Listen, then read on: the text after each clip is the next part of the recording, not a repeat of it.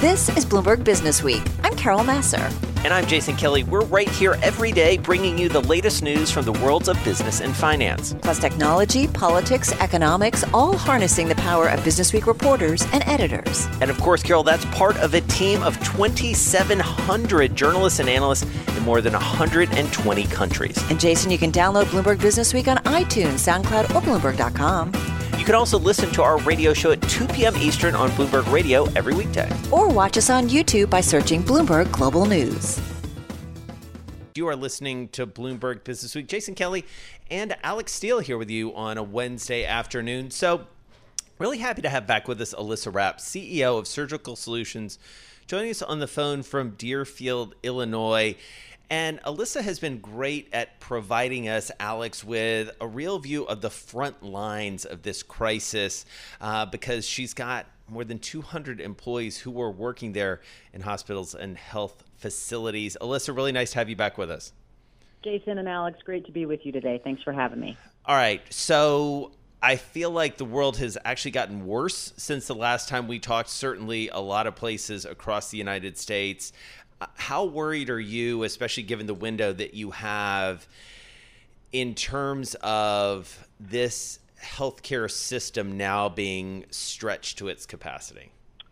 So I think that worried isn't the word. Perhaps concerned is better, only because I've seen our people on the front lines be as excellent, dedicated, and prepared as we would want them to be. The only benefit of time marching on is people are leveraging their experience and insight as frontline healthcare workers in coping with it. So our people and those I hear about are doing a great job. But my concern is that the systems themselves are going to be increasingly taxed. And listen, we've had more incidences of COVID on our own team in Houston in the last 3 weeks than we did in New York City at the peak of the first surge. Wow. So it's because of this snap, rubber band effect of reopening without all of the social distancing and masks in place. We unfortunately know that weather doesn't play as much of a role as we had hoped in dampening the virus transmission. So because of everything going on, and without being overly political, we knew that there were mass gatherings due to the civil unrest. So with all of that closed down behavior, then fast reopening, and then uneven state-by-state responses, we're seeing many, many spikes, and I expect those to continue for the next 6 months. Can I ask the sensitive question as to why the Sun Belt states weren't better prepared, even if they reopened at quote-unquote the wrong time? It's like we knew that this was going to play out in New York in March, so I wonder, why isn't there a stockpile of stuff? Alix, I think it's a great question. I don't have the perfect answer for you. What I can say is I think that since 50% of the cases were concentrated in New York, there was such a intense focus by the city, the state, and the healthcare hospitals and providers there to solve the crisis that they did the classic bell curve effect. And because the peak of the curve was so much lower in those Sun Belt states, I think we all hoped, frankly, that they would just avert disaster and never get to that same peak point, local maximum. And unfortunately, no one is, this disease doesn't discriminate. No one is immune. So right. When they thought they had averted danger and then unfortunately danger struck, they thought they were in the back nine, and no one is, unfortunately, yet. And so, Alyssa, one of the things that we've talked with you about before is this notion of the holistic system in some ways. And while so many resources have been dedicated, obviously, to treating COVID patients, there's a whole system out there and a whole population out there that has needs that go beyond COVID, some of which surgeries have been put off. Where are we in that calculus right now, and what are you seeing when you talk to your folks?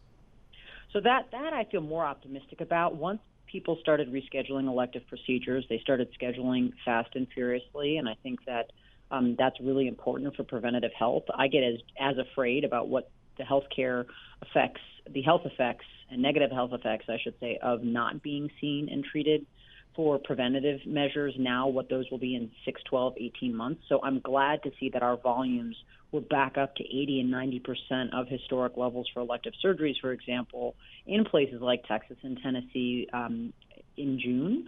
Obviously, the next round of questions is where will they stabilize there given what's going on? They'll probably dip again and then hopefully come back. So I feel slightly optimistic, actually, about people's willingness to get back in there and get seen for what was considered quote-unquote elective.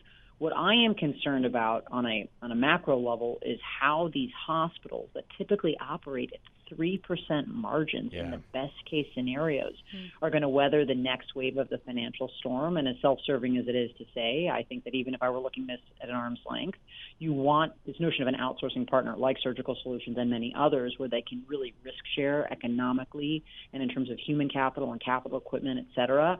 If I could wave a wand, it's that many hospital systems would enter into those kind of risk-sharing partnerships, strategic partnerships, so they could have another entity or team of people helping them weather the next storms, because unfortunately this one isn't over.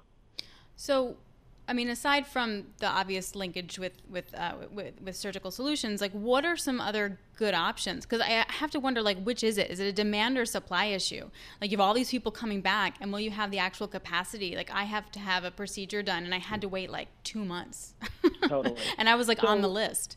No, totally. I think that it's both, right? And I think that the degree to which the federal government is doing creative things like making total joint procedures, those are orthopedic procedures where you would have something restorative, corrective, a knee, a hip, et cetera, to the degree that they're now going to be reimbursed through ambulatory surgery centers in and out, where you can go in and out in a day and you have to be there less time, which is better for you and better for them, but the providers will still be reimbursed a similar way.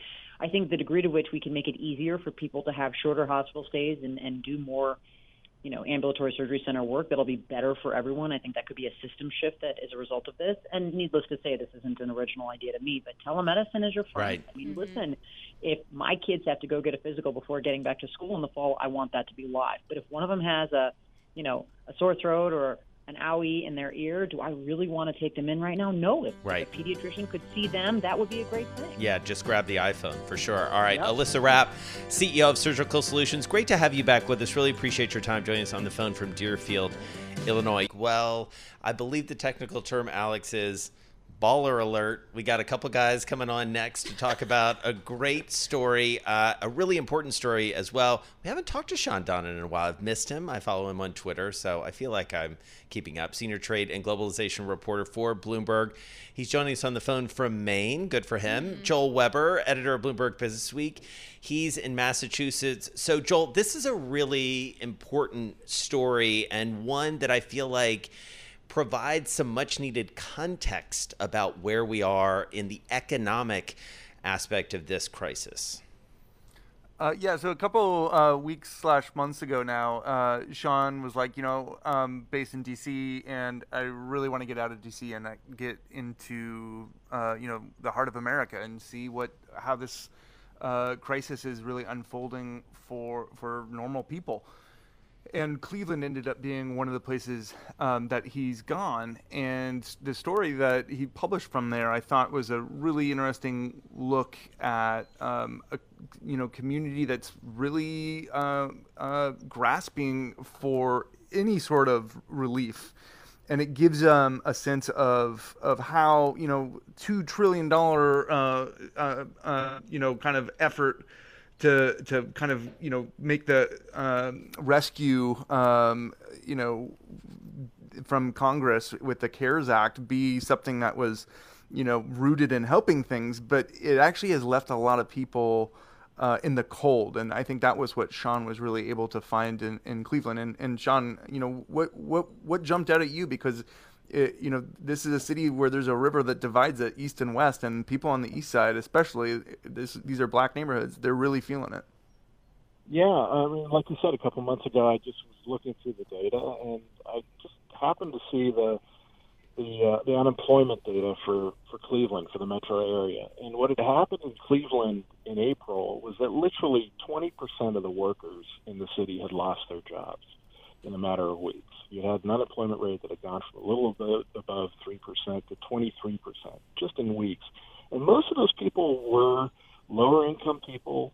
And I started thinking, I need to go find out what's happening and if they're getting the help that they need. And all this help that people are talking about in Washington in terms of this enormous, and this really is a pretty unprecedented fiscal stimulus that's coming out of Washington, whether that's actually getting to the people who need it on the ground. And once you get to Cleveland, what you discover is that there is this divide that happens with the Cuyahoga River On the east side of it, you have predominantly black neighborhoods, which really for decades now have been left behind by the economy. And this time around, they're just not getting the help in the same way that neighborhoods, predominantly white neighborhoods, the west of the river are. And that's a story about, we're all talking about race in America and racial inequities and so on. Well, here it is right now happening again in terms of a rescue being rolled out by the government. If you go to the east side of Cleveland today, you will find lots of people who aren't seeing the help that lots of other people in America are. Yeah, it's really amazing reporting. I urge all of you to listen to it, to look at it, to read it. So I guess my problem is that we know that they messed up in that respect, and now we're looking at another stimulus, supposedly, maybe we're going to get before August 10th, and I'm wondering if we're ever going to be able to fix the things that we did to then help, and especially when you have the extra money for unemployment ending July 31st. I mean, how do we right the ship? Yeah, no, absolutely. So the first thing is that extra unemployment. There's no doubt that extra $600 a week that was included in the CARES Act, that's important for the ground, for people on the ground on the east side of Cleveland. But what's also important, and in reporting the story, I talked to Rob Portman, the Republican senator, and Sherrod Brown, the Democratic senator, two people who really were heavily involved in pulling together the CARES Act. And they said they really want to get something in this next stimulus that's much more targeted at black-owned businesses and minority-owned businesses, and that really finds a way to get to these people who are being left out, because they are being left out, and they recognize that. And so we'll have to wait and see if that happens. But there's a lot of need out there. Shawn, I want to talk about some of the characters that you got to meet on the east side of the river, especially a pastor in a church. What are those experiences like? Yeah, so one of the people I ran into in my reporting was Miriam Scott. And Miriam is a really impressive woman. She's a corrections officer. She works overnight shifts at one of the Cuyahoga County detention centers. And during the day, she runs the First Love Outreach Ministries, which is a tiny church in a part of Cleveland that literally is called the Forgotten Triangle. And it is a part of Cleveland where half of the people live under the poverty line. 3/4 of the children in this zip code live under the U.S. poverty line, which is just a stunning statistic. And Miriam Scott she's been running this church on a shoestring, basically on $300, $400 a week in tithes, and she can't hold in-person services anymore, so that money's disappeared. She tried to go after some money from the federal government for faith-based institutions, but she discovered that because she's a volunteer, and because there's no payroll associated with this church, she couldn't get any help. And she's not unemployed. She's working a job. She's working overnight shifts as a corrections officer. And she's, at the same time, she's kind of scraping it together, and she is feeding. Last Saturday, she fed over 600 people. One Saturday in June, she gave out 20,000 pounds of food, which is more food almost than she gave out in all of 2019 for the church.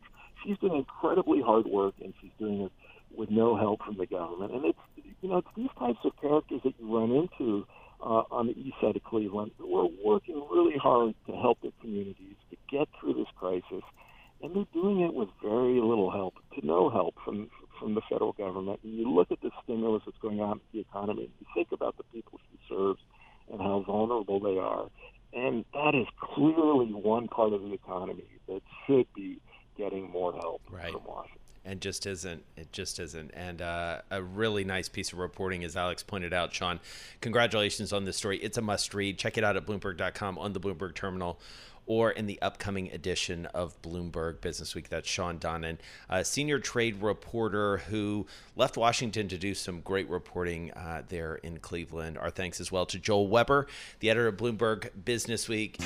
All right, let's do a little Businessweek Economics, because when it comes to reopening the economy in any meaningful way, Alix, I think you and I can 100% agree on this, both being parents.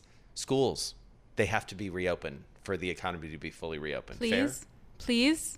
But right. Not even the economy, for my own sanity. Yes, exactly. And my husband's sanity. And then also for the economy. Yes. So in that order. Emily Oster, she wrote a terrific piece for Bloomberg Opinion about this, a professor of economics at Brown University and a Bloomberg Opinion columnist, as I mentioned. She joins us on the phone from Providence. All right, Emily, you gave voice and maybe more importantly, gave some solutions to the problem that I think we are all obsessively thinking about. Tell us what you think and what you found as you sort of put pen to paper here. Yeah, so what I was writing about was just how we're going to think about working under the constraints that we seem to be facing for the fall. So, like you, I would very much like us all to be back in person if we can do that safely. It doesn't seem like school districts are necessarily going to be there, and so I think particularly in New York, you guys are not going to be in school every day. And so I was thinking a little bit about different solutions people could have, ranging from the kind of homeschooling that we've all been doing for this entire time period, to kind of different market-based solutions. So should we all hire a governess like the 1%, or should we think about sort of intermediates, and can we pod with other families, and just trying to give people some ideas for how to move forward in what's obviously an incredibly challenging setup.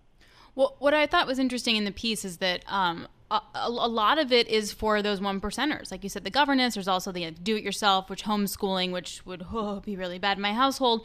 But then you got into different options like a babysitter co-op or market-based solutions. Can you take us through that, which is maybe more accessible to a broad variety of people?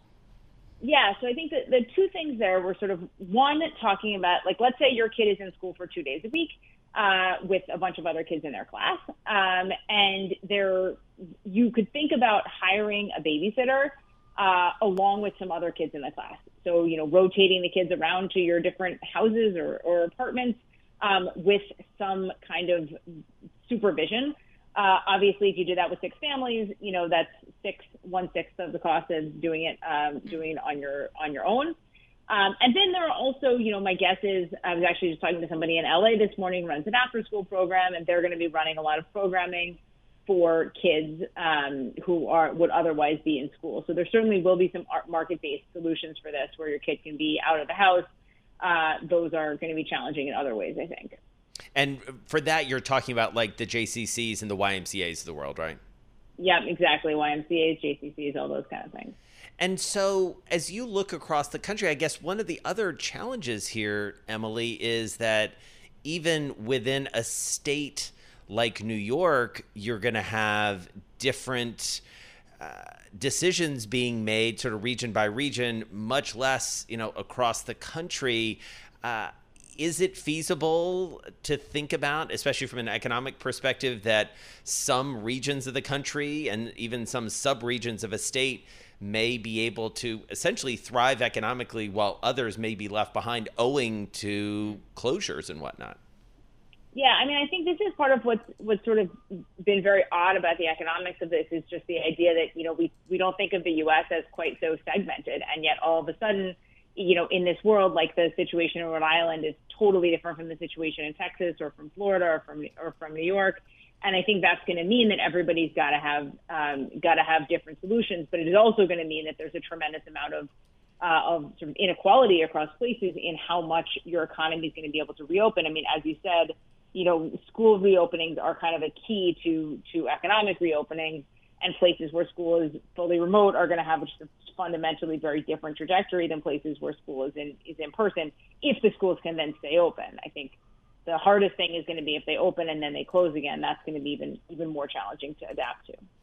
What I'm trying to get a handle on is, like, we can talk for years about how horrible it is to have kids not in school on so many different levels, and I just can't quite get a read on, like, financially what we need to pump into each school to get them reopened safely. And anecdotally, I have a 5-year-old, her kindergarten class had 26 kids in a 500 to 600 square foot room. So already, like, that class would have to be broken up into 3 classes. Like, there's different classrooms. Do we have a read on that yet? No, and I actually think this is one of the biggest challenges to making progress on this, is that people have different ideas. I have some ideas, people have some other ideas, different kinds of staffing models, space models. But it's clear all of these things are going to take resources. but I don't think we've made a lot of efforts to like write down what is the budget. What different people do we need? How many of them do we need? Do we need 2 more if your kid's class needs to be in three different classrooms? Do we need 3 teachers? What's the space we're going to use for that? How are we going to afford that space? I think part of the problem is once we write that down, the answer will be, this is incredibly expensive. But I also think until we do that, we won't know, what are the pieces that are the most expensive, and what can we do? So I would really like to see more concrete numbers put to this. All right. Emily Oster, we're going to leave it there. Professor of economics at Brown University, Bloomberg opinion columnist. Her column, Parents Don't Have to Panic Over Part-Time School. It was one of the most read columns on the Bloomberg, continues to get a ton of readership. It has spun around the web so many times, Alix, for all the obvious reasons, because people like you and me are trying to figure this out, both, as you said, for our own sanity, for the sake of the economy, for the sake of our kids. Humanity. In many ways, humanity. I mean, seriously. I mean, we think about, and I have the interesting perspective of both teenagers and a sub 3-year-old who doesn't go to traditional school obviously yet, and the effect on families. And listen, you and I are very fortunate to have the resources that we do, and I think a lot about folks who don't have those luxuries too. Yeah, yes. It's going to be horrible in terms of the social and inequality divide that we're going to see, particularly here in New York. And I look at my own personal circumstance, like, we're going to be fine. My daughter's going to be fine. Like, we're going to take care of her. How many people can really say that? Yeah. And that's a long-term setup. Like, you can lose billions of dollars over your lifetime as a whole group. Yes. If you don't have the right education, and that's going to make all the issues we see worse. Absolutely. All right. A really important issue. So check that out on the Bloomberg. Our thanks to Emily Oster. You are listening to Bloomberg Businessweek. Jason Kelly and Alix Steele here with you. We are debating the merits and demerits of meat right now as we get into this new segment. Bloomberg Green, we call it. Emily Chasan, sustainability editor, back with us for Bloomberg on the phone from New York City. All right, I have to say, Emily, the headline alone, low-methane meat, I'm like, all right, that's here. But it's a stopgap. First of all, tell us what we're talking about. I have to say, I saw this on Twitter. I believe you or one of your colleagues put it out. So we're talking about Burger King to some extent, but this whole concept of low methane meat, this is basically like cows and gas, right? It's cow toots, dude. It's cow toots. Let's just call it. It's cow toots. Cow toots. Just call it cow toots. That's what it is. So it's really interesting because, there was this big trend years ago toward organic meat. And now people are thinking about, well, meat actually has a huge impact on the environment. It is a huge source of global emissions, probably just 9% from agriculture directly. And then if you think about the whole supply chain from like farm to fork, it's over a third of global emissions. And then it's going to get even more attention as we've been working really hard to get the electric sector and the transport sector emissions under control. So as those emissions fall, then the agriculture emissions get bigger and bigger and bigger. So what we're looking at here is this sort of that realization from consumers and companies saying, well, I guess we can sell you low methane meat. It's like the new organic food label, or low carbon meat. So how do you get their toots better? You laugh, but like, seriously, this is what it is. Like, is it what you feed them? I mean, is it a certain type of cow? There is a ton of experimentation in the field right now. I guess Burger King just this week, they came out with a open source method that looks at lemongrass, and they say that lemongrass sort of makes cows' bellies happier. There's other people trying seaweed and various food additives. So if cows have happy bellies, then the planet will be happier also. But it's only a limited solution, right? Because there's still going to be quite a lot of methane. Even this can reduce methane by up to a third. There's still many years that cows are out there emitting methane versus, a plant. Right. I dare say, and we will not go down this rabbit hole, but like this could be useful information, I think, for all sorts of things, especially I have teenage boys. But Emily Chasan, you eat Domino's pizza. That's true. The ultimate solution here, as you just alluded to, when you talk about plants versus animals, is eat less meat. How much is that actually catching on? I will say I had an Impossible sausage sandwich this morning. It was delicious. And we know that those meat alternatives are catching on. But I wonder sort of where we are in that adoption. Yeah, well, there's a ton of new startups every year. There's a lot of activity in the private markets right now around plant-based meat. Beyond Meat's IPO was really interesting in that space. Some of the big meat companies are starting to get into plant-based meat. There's all sorts of different proteins that people are putting out there, even ones made from microbes. So there's a lot of stuff happening there. And what's interesting about it is I talked to an investor who's like trying to be a vegan investor now. There's enough opportunities right now that you could try and adjust your portfolio for a vegan lifestyle in a way that you could just do your food in the grocery aisle more easily in the past. A vegan investor. That's interesting. Wow. Here's a question for you. Can you methane capture this stuff? And before you laugh, I mean, carbon capture is a thing. Yeah. Capturing methane is also a thing. Like, is that somewhere a solution somehow? There was actually an experiment in Argentina a few years ago where they put methane backpacks on cows to capture it, and then they create a whole system. And there's also all this whole network of anaerobic digesters that works with cow manure and that sort of thing to try and capture the methane from it and, you know, power trucks or something else with it. But yeah, it's interesting from a financial perspective that it's hard to invest in this space because there's not a lot of like vegan companies that are public. So you sort of have to screen out stocks that are fossil fuels or animal cruelty or have some sort of damage to wildlife or deforestation. Wow. All right. Well, this is a great story. We'll put it out on Twitter. It is on the Bloomberg and at Bloomberg.com. Emily Chasan, sustainability editor for Bloomberg, on the phone from New York City. Low methane meat has arrived, but it's a stopgap. I feel like Alix Steele on my list of garage band names, methane backpack. It's a pretty good one. I'm just wondering, like, I mean, you know, those things must be heavy. That's a bummer for the cows. But to the point of actual investing, I completely agree with her on this. So I was talking to a big name hedge fund manager who used to be really into oil and basic commodities, and his basic goal in life now is to invest in startups that make food better, and that can be like making bees more productive or making your corn more productive. It can be technology, it can be many different things, but like that's his thing now. I like that. So yeah, the problem is there's just not a lot of public opportunities there. Right. Well, but you know, increasingly as the private markets get more liquid in some form or fashion, you know, maybe that comes on board, and venture capitalists, you know, I mean, the idea of constructing a vegan portfolio, it's kind of interesting. To be perfectly honest with you, I don't know if I could construct a vegan diet. Like, I don't really know what that means. I know I can't eat cheese, milk, eggs. Like, I can eat carbs. I get really confused with the vegan thing. Yeah, there's no. It's basically no meat, no dairy, I think, are the main. Like a paleo thing? Of that. No. No, that's paleo's different. meat. Paleo's a lot of meat. But no meat. Okay. Yeah. Vegan's basically nothing you like. Like, I mean, here's a grain. Yeah. It's like, here's some grain. There's no cheese. Like, I can't. Or like, here's the music. Get out of the segment. Yeah. Exactly. I'm driving in my car.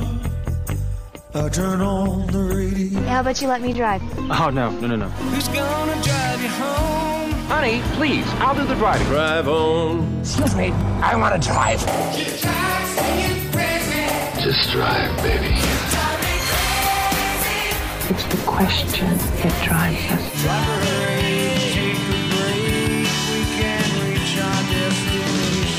This is the Drive to the Close. That funky music will drive us till the dawn. On Bloomberg Radio. All right, it's time for the Drive to the Close. Let's get there with Norm Conley. He's CEO and CIO, Chief Investment Officer at JAG Capital Management, looking after about $1.5 billion, joining us on the phone from St. Louis. Norm, how are you?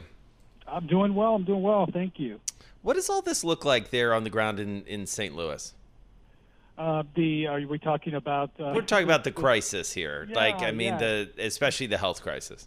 Yeah, sure. So, here in St. Louis, we are, we're practicing a lot of social distancing. We've got some state and county and local mandates that I think are probably on the stricter side compared to many areas of the country. We're not quite yet as strict as, for example, Los Angeles here over the last couple of days, but probably a little bit stricter than, for example, Georgia, Colorado, some other states like that. I know we'll get to markets in a second as wealth manager, but I do want to ask a follow-up on that, Norm, in that something that debates, I think, in the market is that do you kind of need a lockdown to then hurt economic growth, or just the headlines are enough to curb investor confidence and curb their spending and make them stay home regardless of what the shutdown laws are? And I wonder what you're noticing is you're kind of like in the middle. Yeah, so I think that there is a bit of pent-up demand from consumers. I mean, I've talked to a lot of folks, and I think, you may have also, that consumer, savings rates have gone up during this crisis. I mean, there's just not as many places over the last several months to spend money. So we're seeing some benefits on the e-commerce side, and obviously delivery services. But I think that for folks that are lucky enough to still have a job, we know that there's a lot of folks that don't. There is probably some pent up demand going on. So I don't know if that answers your question. I think any news that we're getting, we're seeing some of it today that there could be a light at the end of the tunnel. Right. For this is a positive. Light at the end of the tunnel in the form of a vaccine, right? Right. Yeah, a vaccine. I mean, we've got globally the smartest people in the world, right, working on a cure for this, and it looks like they're getting closer. And in the meantime, just reading things from the CDC and listening to medical professionals, our abilities collectively to treat cases when they arise, even in the absence of a vaccine, appears to have improved pretty materially over the last 3 to 4 months. Yeah, I think that's right. And as you say, all the best minds focus on this probably in a way that we've never seen over the course of human history, certainly modern history. So let's talk some names if we can. I mean, one of the biggest debates I feel like we're all having, and maybe it's not even a debate at this point, is around retail, online, and brick and mortar. How do you play this as an investor? What names do you look at specifically or not look at? Yeah, so for a number of years now, brick and mortar, mall-based retail in particular has been under pressure. It's just hard to compete with next day delivery, 2-day delivery via Amazon Prime, for example. But this crisis has really accelerated it. And I don't have to go into a lot of detail other than we've seen JCPenney go into bankruptcy, Neiman Marcus re-enter bankruptcy. The whole trend has been accelerated and compressed because of the lockdowns of physical retail across most of the country. We own Amazon. We continue to like it. We think obviously they're a clear beneficiary and of the stay-at-home economy, and the stock has reflected a lot of that. But I think in addition to that, what the CEO Jeff Bezos has done is use this crisis as an opportunity to invest more in their business and essentially producing a COVID-proof, if I can use that term, supply chain within the Amazon ecosystem. And spending $4 billion, is what he's announced that they're going to be spending in the current quarter on this. Gosh, it's really hard for other retailers, certainly physical retailers, to match that. So, Norm, are you at all playing the recovery trade? Because I understand on a fundamental basis what you're saying about Amazon is also obviously caught up in the tech rally that we've seen, except for the last few days. Are you doing the recovery bet? Yeah, that's interesting. You may be reading our mail, or we've been talking about it internally with our team. I guess the short answer is we are playing the recovery bet to the extent to which our process and our longstanding process allows us to do so. So, we're growth investors. There are probably a lot of really good values that will be apparent, certainly in hindsight, say 6 or 12 months from now, that go into that recovery basket. So you could look at, for example, distressed travel-related companies, maybe some of the mall-based retailers that are going to survive. They're really cheap. That's not our game, though. We let our value brethren pick those really cheap stocks that are going to ultimately work their way out of distress and recover. But there are companies that we can own, and one of them, Cintas, which is a uniform company, probably the dominant work uniform company. We think they're going to benefit from from normalization, as and if and when it occurs. One more name I'd love to ask you about if I can, Norm, and I think this is one that's interesting to both Alix and me as watchers of the stock market, but also as consumers, Lululemon. That's been a fascinating name to watch in many cases, and maybe has defied some expectations throughout this. Maybe it's everybody working in, leggings, but what do you make of it? So Lululemon is, one of our largest holdings, and we've owned it for several years. Really fascinating company. Obviously, made their name with leggings and yoga pants, mostly for the female women market. But over the last several years, has really made a concerted effort, and by and large has been successful in expanding into men's clothes. So we really like the name. They're having a lot of success globally in growing their brand. And then I was really intrigued. And I guess I like the acquisition that they made pretty recently of Mirror, which is a company they invested about $1 million in, I guess a year and a half ago, and ultimately here bought for $500 million, which, as crazy as it sounds, for a pre-public company, that's about 5 times projected sales. Right. So we really like it. Yeah. All right. Well, we'll have to talk more about that one next time you join us. Good to catch up with you, Norm Conley, of course, joining us from St. Louis, Chief Executive, Chief Investment Officer over at JAG Capital Management. Thanks so much for listening to Bloomberg Businessweek. Download the podcast on iTunes, SoundCloud, Bloomberg.com, or wherever you get your podcasts. And of course, you can always listen to our radio show at 2 p.m. Eastern on Bloomberg Radio, or watch us on YouTube by searching Bloomberg Global News.